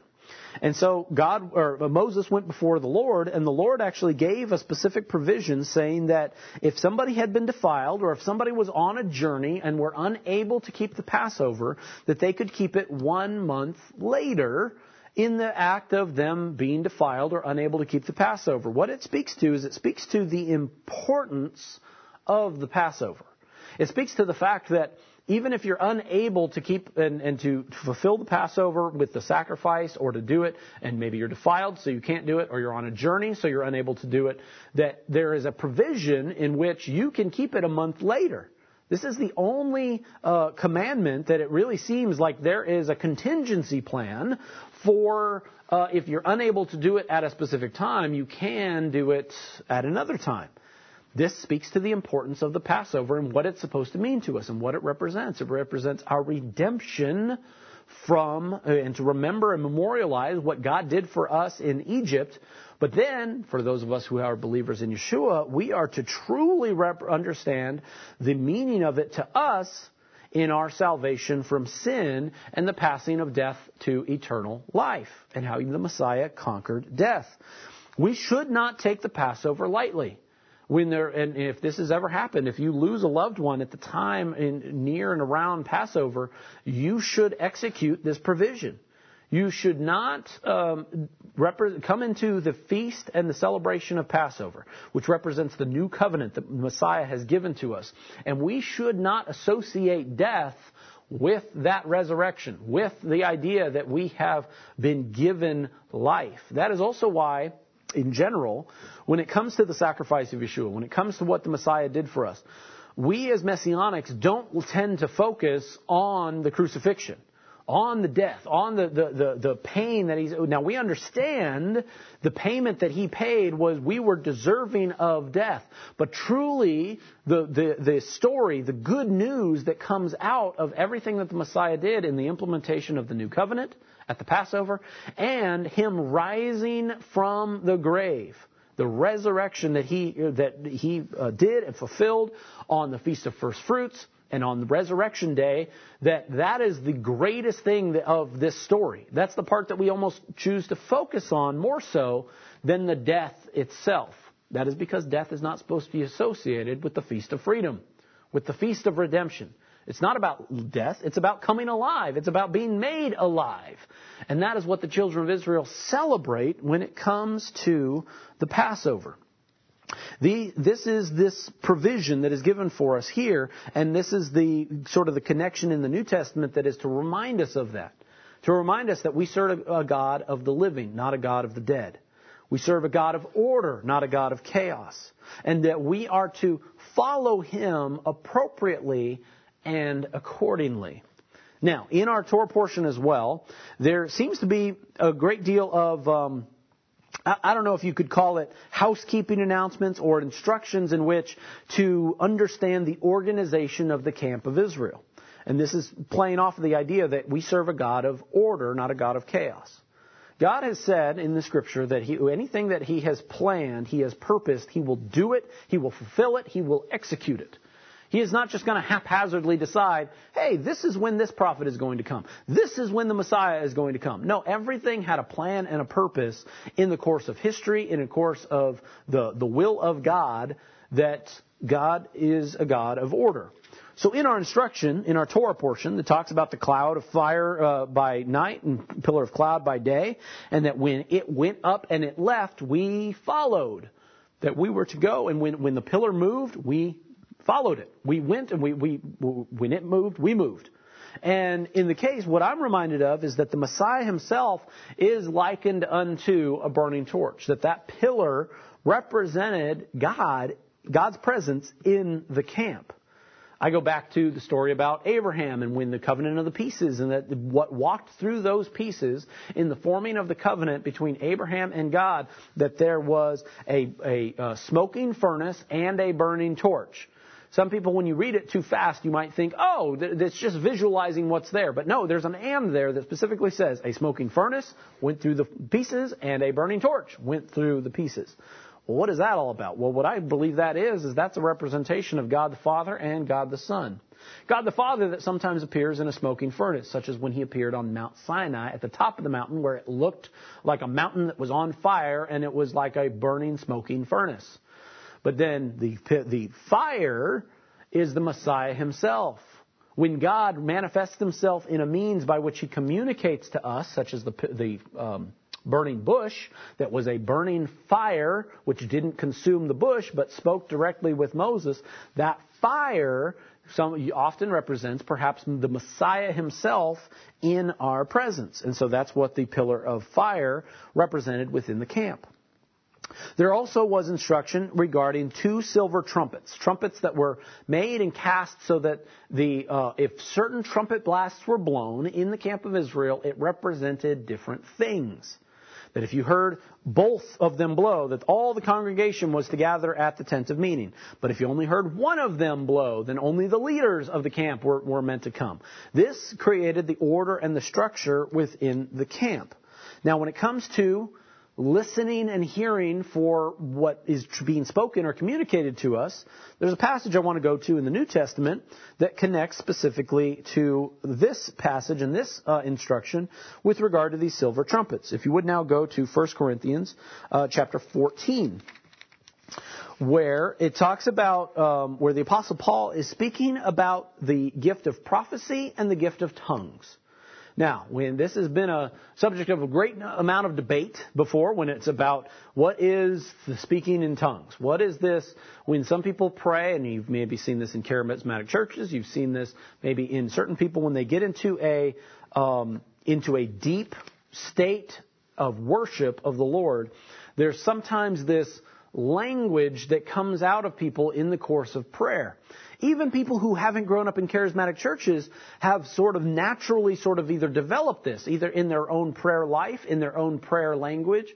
And you cannot dismiss when you see somebody speaking in tongues that it is something that is personal and is special that comes out of us in the worship of God. I'm not one that's going to stand up and say, oh yeah, all that is ridiculous, or, oh yes, that is supposed to be the end-all be-all of how God communicates with us, and the gift of prophecy and the gift of tongues and these things. It's like, no, the answer lies somewhere in the middle of understanding what God is trying to do for us and what the worship of Him is and what it entails. When we pray before God, it can be a very emotional experience for one person versus another person. And I personally know people who I've heard speak in tongues. I've heard them speak, and I've heard them pray in that way, and that there's something to it. Now, do we truly understand it? Do we truly understand the moves of the Spirit? No, we don't. But this was an issue back in the first century as well. Paul's writing a letter to the Corinthians, and that when it comes to the speaking of tongues, if there is a message that comes in the speaking of tongues that is for the benefit of others, that what we have to do is we have to seek an interpretation. We have to find and seek what is this interpretation? What is it that's being communicated to us? So here in 1 Corinthians chapter 14, let's begin at verse 1, and let's get the context of everything that's being spoken here. The Apostle Paul says this: "Pursue love and desire spiritual gifts, but especially that you may prophesy. For he who speaks in a tongue does not speak to men, but to God, for no one understands him. However, in the Spirit he speaks mysteries. But he who prophesies speaks edification and exhortation and comfort to men. He who speaks in a tongue edifies himself, but he who prophesies edifies the church. I wish you all spoke with tongues, but even more that you prophesied. For he who prophesies is greater than he who speaks in tongues, unless indeed he interprets, that the church may receive edification." All right, this, I don't know about you, but that paragraph is very clear to me. Some people might still be confused by it, but to me, it's very clear to me. And that's mainly because we have an understanding of what prophecy is. Prophecy is someone who speaks the word of God. It is not somebody who predicts the future. It's not a righteous fortune teller that is a prophet. No, what often is that the Lord lays on somebody's heart to speak something that is for the edification of somebody else. That is, and what those words might be, could be a combination of things. It could be a combination of, the Lord told me to tell you this. Good things are going to come to you if you follow and obey the Lord. If you continue to walk uprightly before Him, blessings will abound upon you, and your family will be taken care of, and the Lord will confirm His covenant with you. What an amazing, beautiful word that would be. Now, one could say, oh, you're predicting the future. Lord's going to bless you. It's like, no. In the course of that, there was an if. It was for the edification and the exhortation of the person who receives that word. If you walk uprightly before God in these ways, you will be blessed. Great word. Great message. The word of God being spoken through somebody for somebody else. That's what prophecy is. Now, problem is that sometimes that prophecy is a word of warning. An exhortation, a word to cause somebody to stir in their hearts to turn back to the Lord, because what a prophecy might say is this: judgment will come upon you if you do not follow these words. Do not obey the Lord. If you do not walk uprightly before Him, the Lord will turn His face against you, and you will receive judgment, and you'll be cut off from among your people, and that judgment will befall you in the last days or at some point in time. And that sounds, again, like this speaking into the future, this prediction of the future, and saying judgment is going to come. And so then afterwards, after somebody did invariably walk away from God, didn't follow and obey the commandments, judgment comes, and then somebody way after the fact, 1,000 years later, 2,000 years later or more, reads what somebody prophesied and said, wow, that guy predicted the future. He said judgment was going to come, and that's what came. No, that's not what when the prophecy was spoken, it was not spoken to predict the future. It was spoken to edify the person, to stir in their heart, to say, Turn away from your wicked ways. Turn back to the Lord. Walk uprightly before Him so you'll receive blessing, not that curse. It's not about predicting the future. It's about speaking the Word of God to edify people. That's what prophecy is. And that's what Apostle Paul is saying. I wish that everybody would prophesy over one another. That the Word of God would just flow through us and speak to one another. And that we would speak the Word. Words of encouragement, words of exhortation, exalting the Lord, and edifying, showing love to one another. That's what prophecy is. That's what the Apostle Paul is asking for the people to do. However, he does not reject the fact that people also speak in tongues. And when somebody is over there in the congregation, in the fellowship, whatever, and they're speaking in tongues, and that's a communication between them and God. Between them and the Lord. That's what the Apostle Paul said. That yes, they edify himself through God, that God is speaking to them and encouraging them. And it's not for everybody else when somebody is speaking in tongues. It's not for everybody else. Unless there is an interpretation. Unless somebody hears what that said and says, and through the Spirit of God interprets it and says, okay, that person is speaking in tongues. God is edifying them, but what is being spoken can also edify the brethren. And the Spirit of God has blessed me to interpret what is being said there so that it can edify the whole body. That's it. That's the system. That's how it works. If you see somebody speaking in tongues, it's for them. Unless somebody comes and gives an interpretation, at which point it's for the whole body. That's it. Plain and simple. Done. The Apostle Paul wishes that we would all prophesy, as opposed to speaking in tongues, because speaking in tongues is a personal, individual thing. You can do that in your own prayer life. You can do that personally between you and God, or in a small setting of where you're praying for somebody else, something along those lines. And it's not necessarily intended for an entire congregation, an entire fellowship. If it is, you need an interpretation. Plain and simple. This is the nature of speaking in tongues and the difference between that and prophecy. I hope that sort of sums it up. Now, again, the reason why it's set up this way, we serve a God of order, not a God of chaos.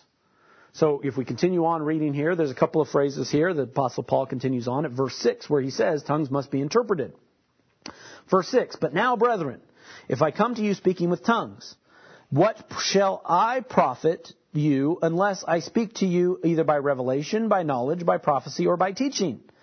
Everything, even things without life, whether flute or harp, or when they make a sound, unless they make a distinction of sounds, how will it be known what is piped or played? Verse 8, listen to this. For if a trumpet makes an uncertain sound, who will prepare for battle? So likewise, unless you utter by the tongue words easy to understand, how will it be known what is spoken? For you will be speaking into the air. There are, it may be, so many kinds of languages in the world, and none of them is without significance. Therefore, if I do not know the meaning of the language, I shall be a foreigner to him who speaks, and he who speaks will be a foreigner to me. Even so, since you are zealous for spiritual gifts, let it be for the edification of the church that you seek to excel. Again, he spells it out for us in which it's this. You could have a flute or a guitar or an instrument that it can make all kinds of noises, but unless you hear that in some kind of order or structure, you don't know what's being played or you don't know why it's being played. I'm picturing a young kid who's learning violin for the first time, and every member of the family just cringing every time the notes get played because they can hear it throughout the entire house, and he's learning how to play, but he doesn't know that nothing real is being played. And that's what any kind of words that are spoken can be interpreted as well. We can say all kinds of things. I can stand up here and I can say all kinds of things, and it can sound like a clanging cymbal, and it can be noises and words and things that are incohesive in what's being said. In fact, sometimes I make a mistake and do speak incohesively and when I'm trying to either get a thought out. But generally, what it is there's an order to what is being said. So it can be interpreted, so that somebody hearing it can be edified, so that knowledge can be gained, and that there can be revelation, and that teaching and lessons can be learned because of the way the words are organized. Instead of just being random words thrown out there. Airplane, boat, house, car, child, baseball. I can just randomly make noises. And it's like, what is he saying? You don't even know. Unless somebody came along and interpreted and said, oh, he's telling a story. This is why he said this, and this. That's why you need an interpretation. That's an example of how words, if not ordered, could be confusing. And of course, the direct connection to our Torah portion is, of course, that one there in verse 8. When a trumpet makes an uncertain sound, who will prepare for battle? Because some of those trumpet blasts were to prepare for battle. Were to bring the armies of Israel out because an enemy was approaching. If you didn't have those trumpets, if an enemy is coming and a trumpet comes out and it's just going making all kinds of blaring noise and racket, and they're like, what in the world does that mean? Then the enemy comes and we didn't prepare for battle. Unless you have a trumpet blast that specifically hearkens you to battle, to which I know what that sound is. I know what that means. Grab the sword, grab the shield. It's time to go to battle and prepare and to do what needs to be done. That's what prophecy does. Prophecy teaches us, and it's clear to us what we are to do. Tongues can be confusing. Other things and other words can be confusing and can be chaotic and without order. Instead, we follow a God of order. This is why people get very uncomfortable sometimes if they haven't had this instruction. If they don't understand the difference between prophecy and speaking in tongues, and that one edifies the whole congregation, one edifies an individual, unless there's an interpretation. If you don't understand that, then you can walk into a charismatic church and you can be very uncomfortable with what you see and what's going on. Or any other worship service or place where the Spirit of the Lord is moving in the room. And I've seen it. I've seen the Spirit of God moving in a room. And sometimes it's in places you don't expect, or there are certain places maybe you'd expect the Spirit of the Lord to move and it doesn't move. Ultimately, we don't control the Spirit of God. We don't.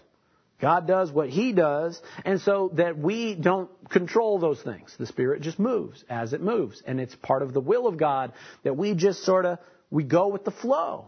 Go with the flow of the Spirit. And the Spirit is likened unto air and a mighty wind that blows. And it's likened unto water as it flows. And so in all of those things, sometimes you don't put an umbrella up in a wind.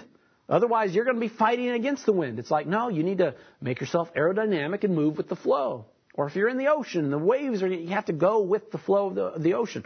That's how the Spirit moves sometimes, to where you need to there's understanding you need to have before you end up in that circumstance or in that situation.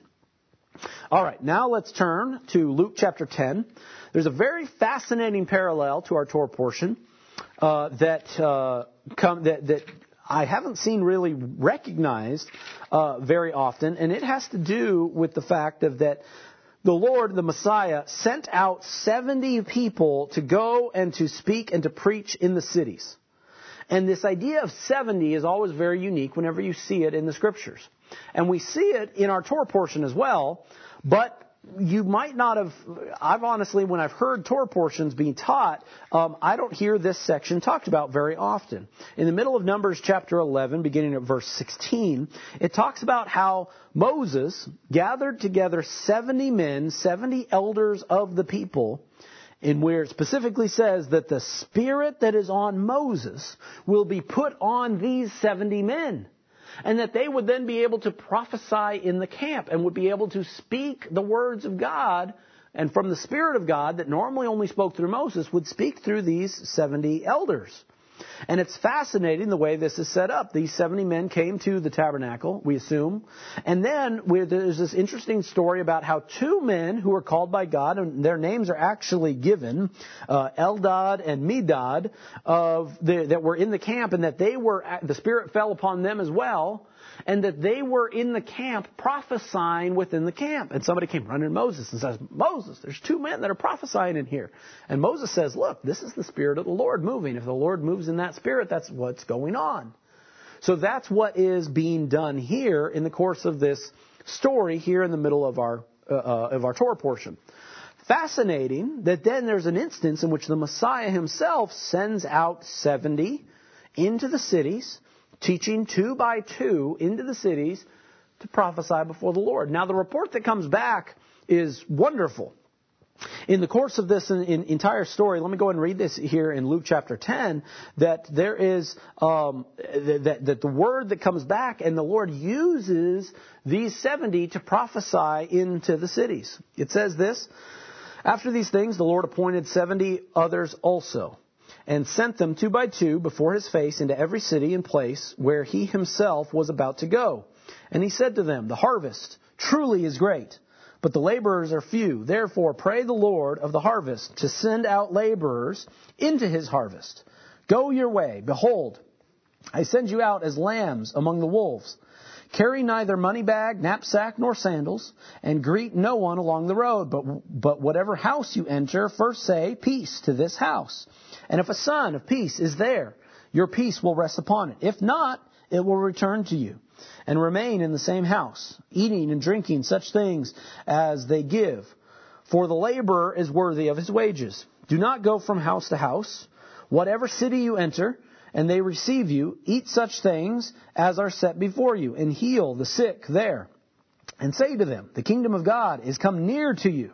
But whatever city you enter, and they do not receive you, go out into its streets and say, the very dust of your city, which clings to us, we wipe off against you. Nevertheless, know this, that the kingdom of God has come near to you. And I say to you that it will be more tolerable in the day of Sodom than for your city. This is prophecy that is being given, saying the kingdom of God is at hand. The kingdom of God is near to you.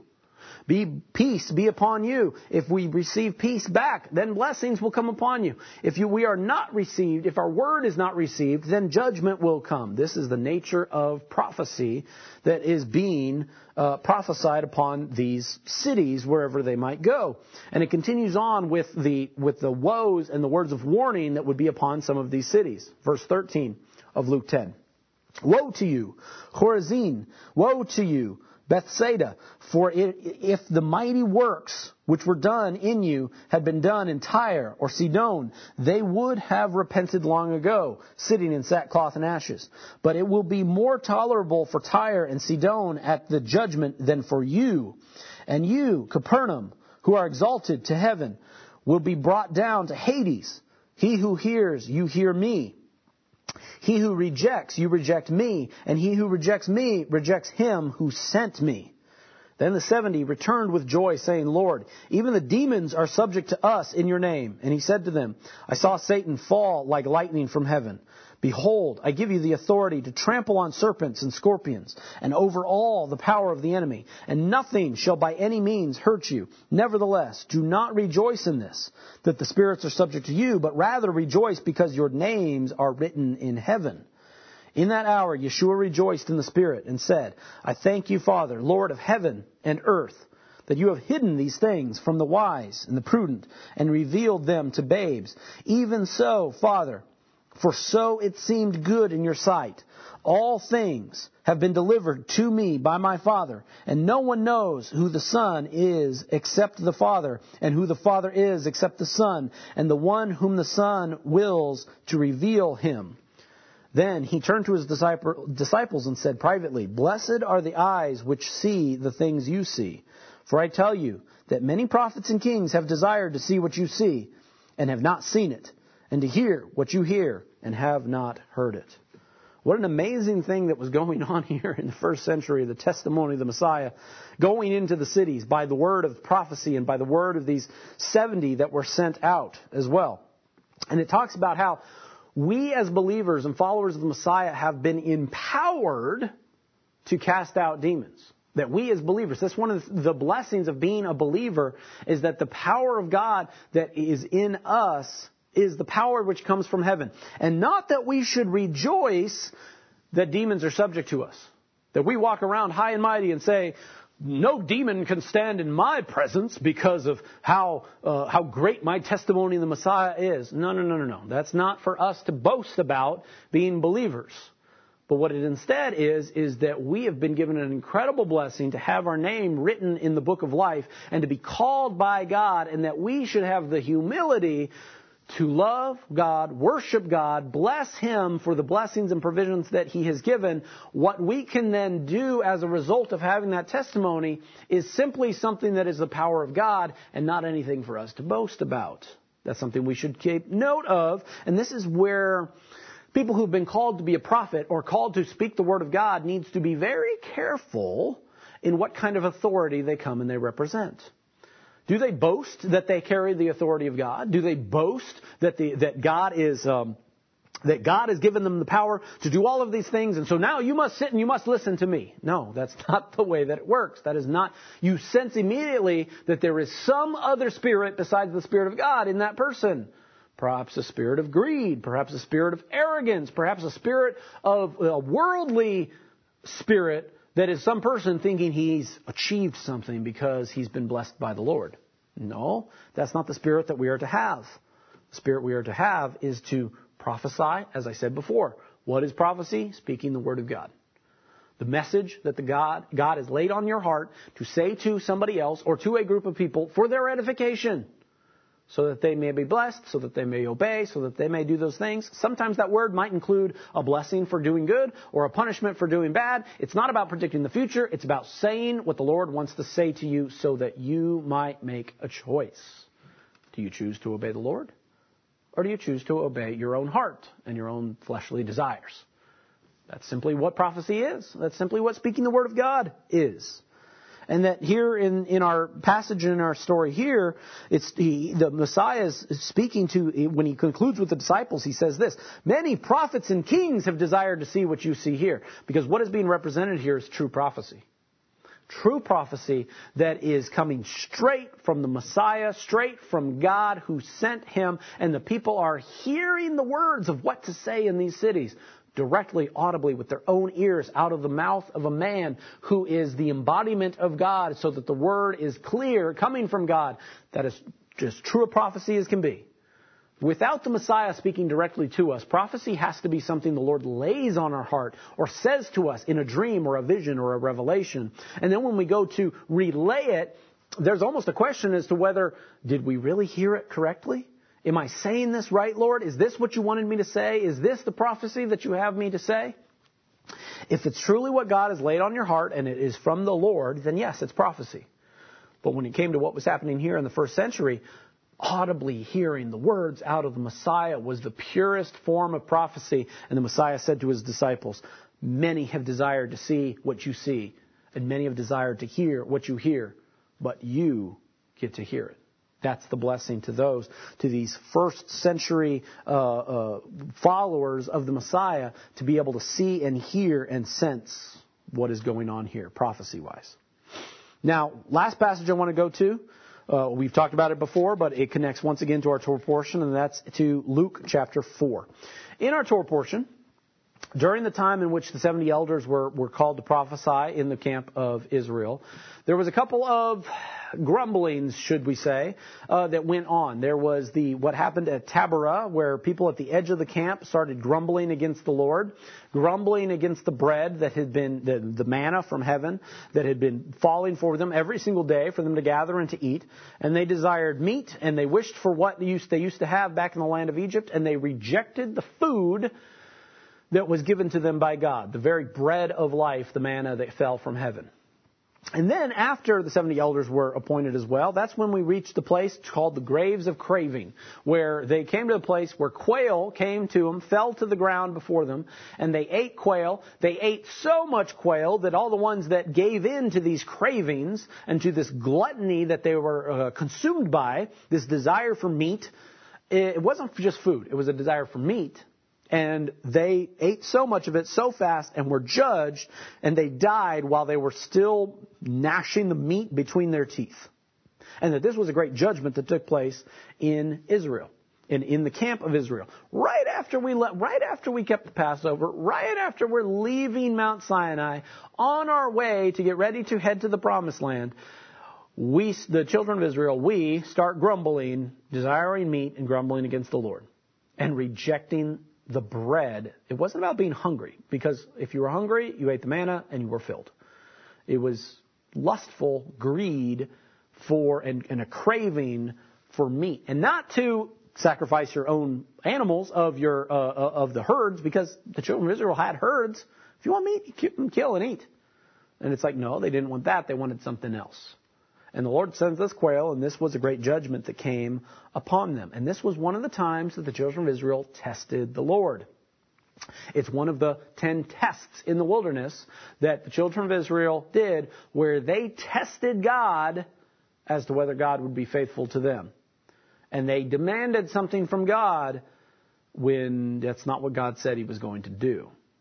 And this is a mistake that many people make when it comes to having a testimony in the Lord. And sometimes we might think, Lord, why hasn't this happened yet? Why isn't this? Or it's like, Lord, I want this. You've given me this and this and this. All of these blessings are good, but I want this blessing instead. That's when greed takes over. Imagine people that, have no financial need. They are not in financial ruin in any way, shape, or form. But then that's the person that's saying, Lord, I want to win the lottery. I want all this money. I want to gain all of this money. It's like all your needs have been met. The Lord's committed to meet your needs. He hasn't committed to meet your wants. And you put the Lord to the test. And out of greed, you're demanding something from the Lord. That is not what we should do. This is the exact nature of the thing that the enemy, Hasatan, the adversary, tempted the Messiah with in the wilderness. That's why we're in Luke chapter 4, where the Messiah went into the wilderness, filled with the Holy Spirit, after being baptized by John the Baptist. He goes in, and then there, Satan, the devil, is in the wilderness and tempting him. Now that he's a man, but he's been filled with the Spirit of God, the devil is checking and testing, does the Spirit of God lead him, or does his flesh lead him? Because he has both. The Messiah had both. He had flesh, and he had the Spirit of God. Which is going to prevail? Which is going to take over when it comes to the next words that come out of his mouth, or the next thing that he says, or the next action that he takes? What will take over? Is it going to be the flesh? Is it going to be the Spirit? So the devil says to him, if you're the Son of God, command the stone to be bread, because he had become hungry. Because he went into the wilderness for 40 days. He became hungry, grumblings in his stomach. The devil says, turn this rock into bread. You can do it. And the Messiah answered him and he said, as written, man shall not live by bread alone, but by every word that proceeds out of the mouth of God. He immediately knew this tempting, that he was not going to be tempted by food in any way, shape, or form. And then he sets him up on a high mountain, and he says, I give you all authority, all the kingdoms of the world, and all of these things. And it's like, you can have all of these things. And this is, and once again, another temptation, worldly, of power and authority. But being led by the Spirit of God, Yeshua was not tempted. He was tempted, but he did not give in to the temptation. This is what we as believers all have the power to do. The temptations will come because we are flesh. But if the Spirit of God is what inhabits us, we reject the temptation and instead follow what the Lord has said. Later on, he goes in here saying, as Satan is still trying to tempt him and cause him to disobey the Lord and to reject God, Yeshua answers back to Satan in verse 12 where it says this. He says, it has been said, you shall not tempt the Lord your God. Now, when the devil had ended every temptation, he departed from him until an opportune time. This was the last thing that the Messiah said to the devil that stopped all of the temptations from coming. Because in the course of this dialogue, it's not a matter of that we're testing God and His power, because we're not to do that. If it's God's will for us to be hungry, then we should be hungry. If it's God's will for us to be to have less authority in one area or another, well, then that's God's will. We can't let our fleshly desires come over and take us over. Well, the children of Israel, they didn't learn this lesson very well at all. Their earthly, fleshly desires for a certain type of food that tasted a certain way got the better of them. And they rejected the bread of life. You know that bread that I was talking about earlier, that bread of the Passover that we're supposed to eat, that is the very Word of God that we put into our mouth? That bread that represents life and eternal life. And we're talking about the Passover and how important the Passover was. I was saying that earlier. Imagine if you just reject it outright. Say, I don't want any of that. I don't want the bread of life. I don't want the bread of the covenant between us and God. I don't want to keep the Passover. I was unable to keep I missed the Passover this year, and it's all like, I could do it again in a month. Nah, I still don't want to do it. What? That is outright rejection of the bread of life. That is the rejection of God. That's blasphemy. That's the gravest sin that anyone could commit, is to reject God.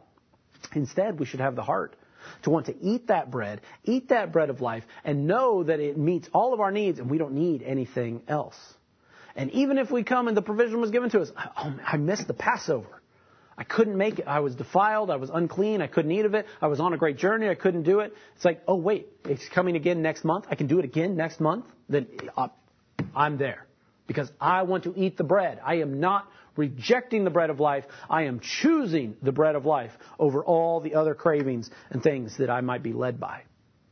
That is the testimony that we should have as believers. To not then tempt the Lord to judge us because of our desires and our greeds. These are the lessons that we learn from the Torah. And as the story of the Torah now shifts, as the rest of the book of Numbers, as they're now leaving Mount Sinai, we're done with all the commandments for the tabernacle and the priesthood and the Levites, and then the stories of what the children of Israel did for the rest of the wilderness and their wanderings in the wilderness. The children of Israel made terrible, grave mistakes in that wilderness. And it's for our exhortation, it's for our instruction to not repeat the mistakes of our ancestors, but to instead follow what the Lord has said, obey what He has said, not test the Lord, not reject what the Lord has given to us, whether it be the promised land or whether it be the bread and the provisions that He has given to us to meet our needs, that we should never reject all the wonderful things that the Lord has blessed us with, because we have seen the result of what it is if we reject those things. Let that not be our testimony, the testimony of the generation that died off in the wilderness, but let our testimony instead be the ones of the generation that desire to seek God and His will and what He has led, why He's leading us through the wilderness, and because He's desiring to bless us and give us all of these things, and that we might see and that we might prophesy before the world and to all people that the kingdom of God is at hand and that Yeshua is Lord. And He has given us salvation. What you have to do is you have to ask and you receive it and you receive eternal life, and you are an inheritor of the blessings of the kingdom as adopted sons of the living God. What great news that is. Good news, in fact.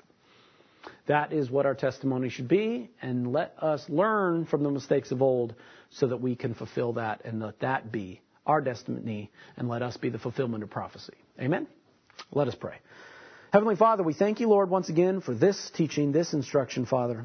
Father, I pray that everyone is blessed on this Sabbath day, encouraged and strengthened, rested and refreshed, Lord, ready to tackle the week as it begins again.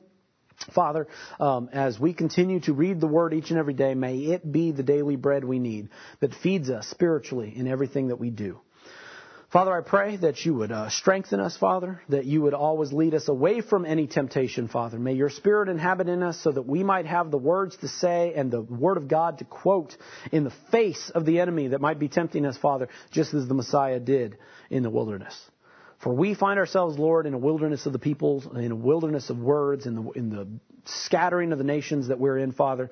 And Father, may we have Your Spirit inhabited in us, Lord, to speak Your word, to speak Your truth, and to reject all temptations of the world. Father, may we be the fulfillment of prophecy, and may You lead us and guide us with Your Spirit in all things. We love You and we thank You. In Yeshua's name, amen. Shabbat Shalom.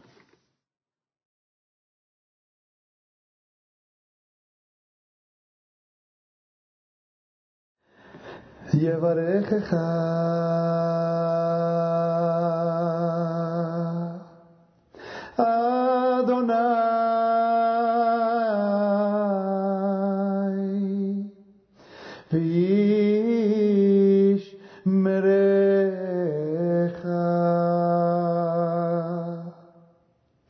Yael Adonai panav elecha vichuneka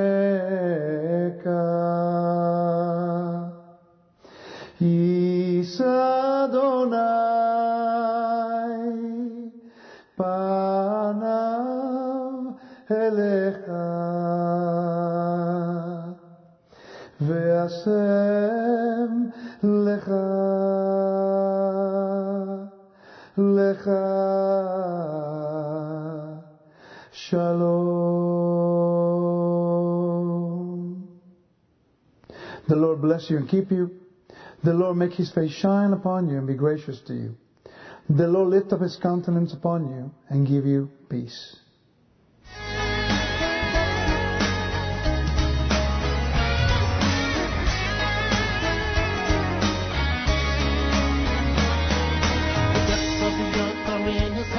And the mountain peaks are his.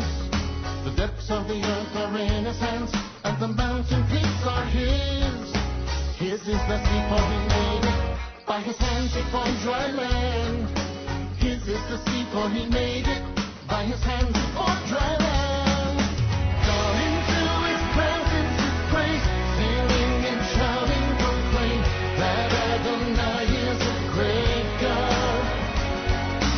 Come into his presence with praise, singing and shouting, proclaim that Adonai is a king.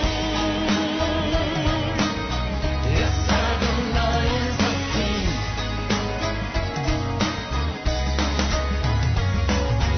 Worship and bow down, kneel before the Lord our Maker.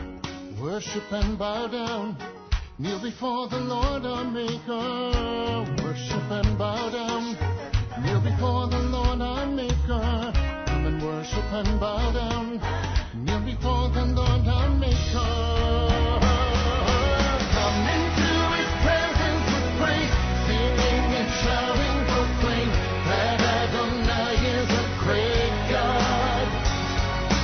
Come into his presence with praise, singing and shouting, proclaim that Adonai is a king.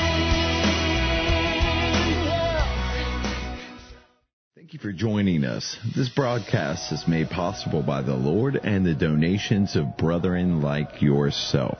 If you would like to give a donation to help keep this broadcast on the air, please visit llgive.com. Thank you and shalom.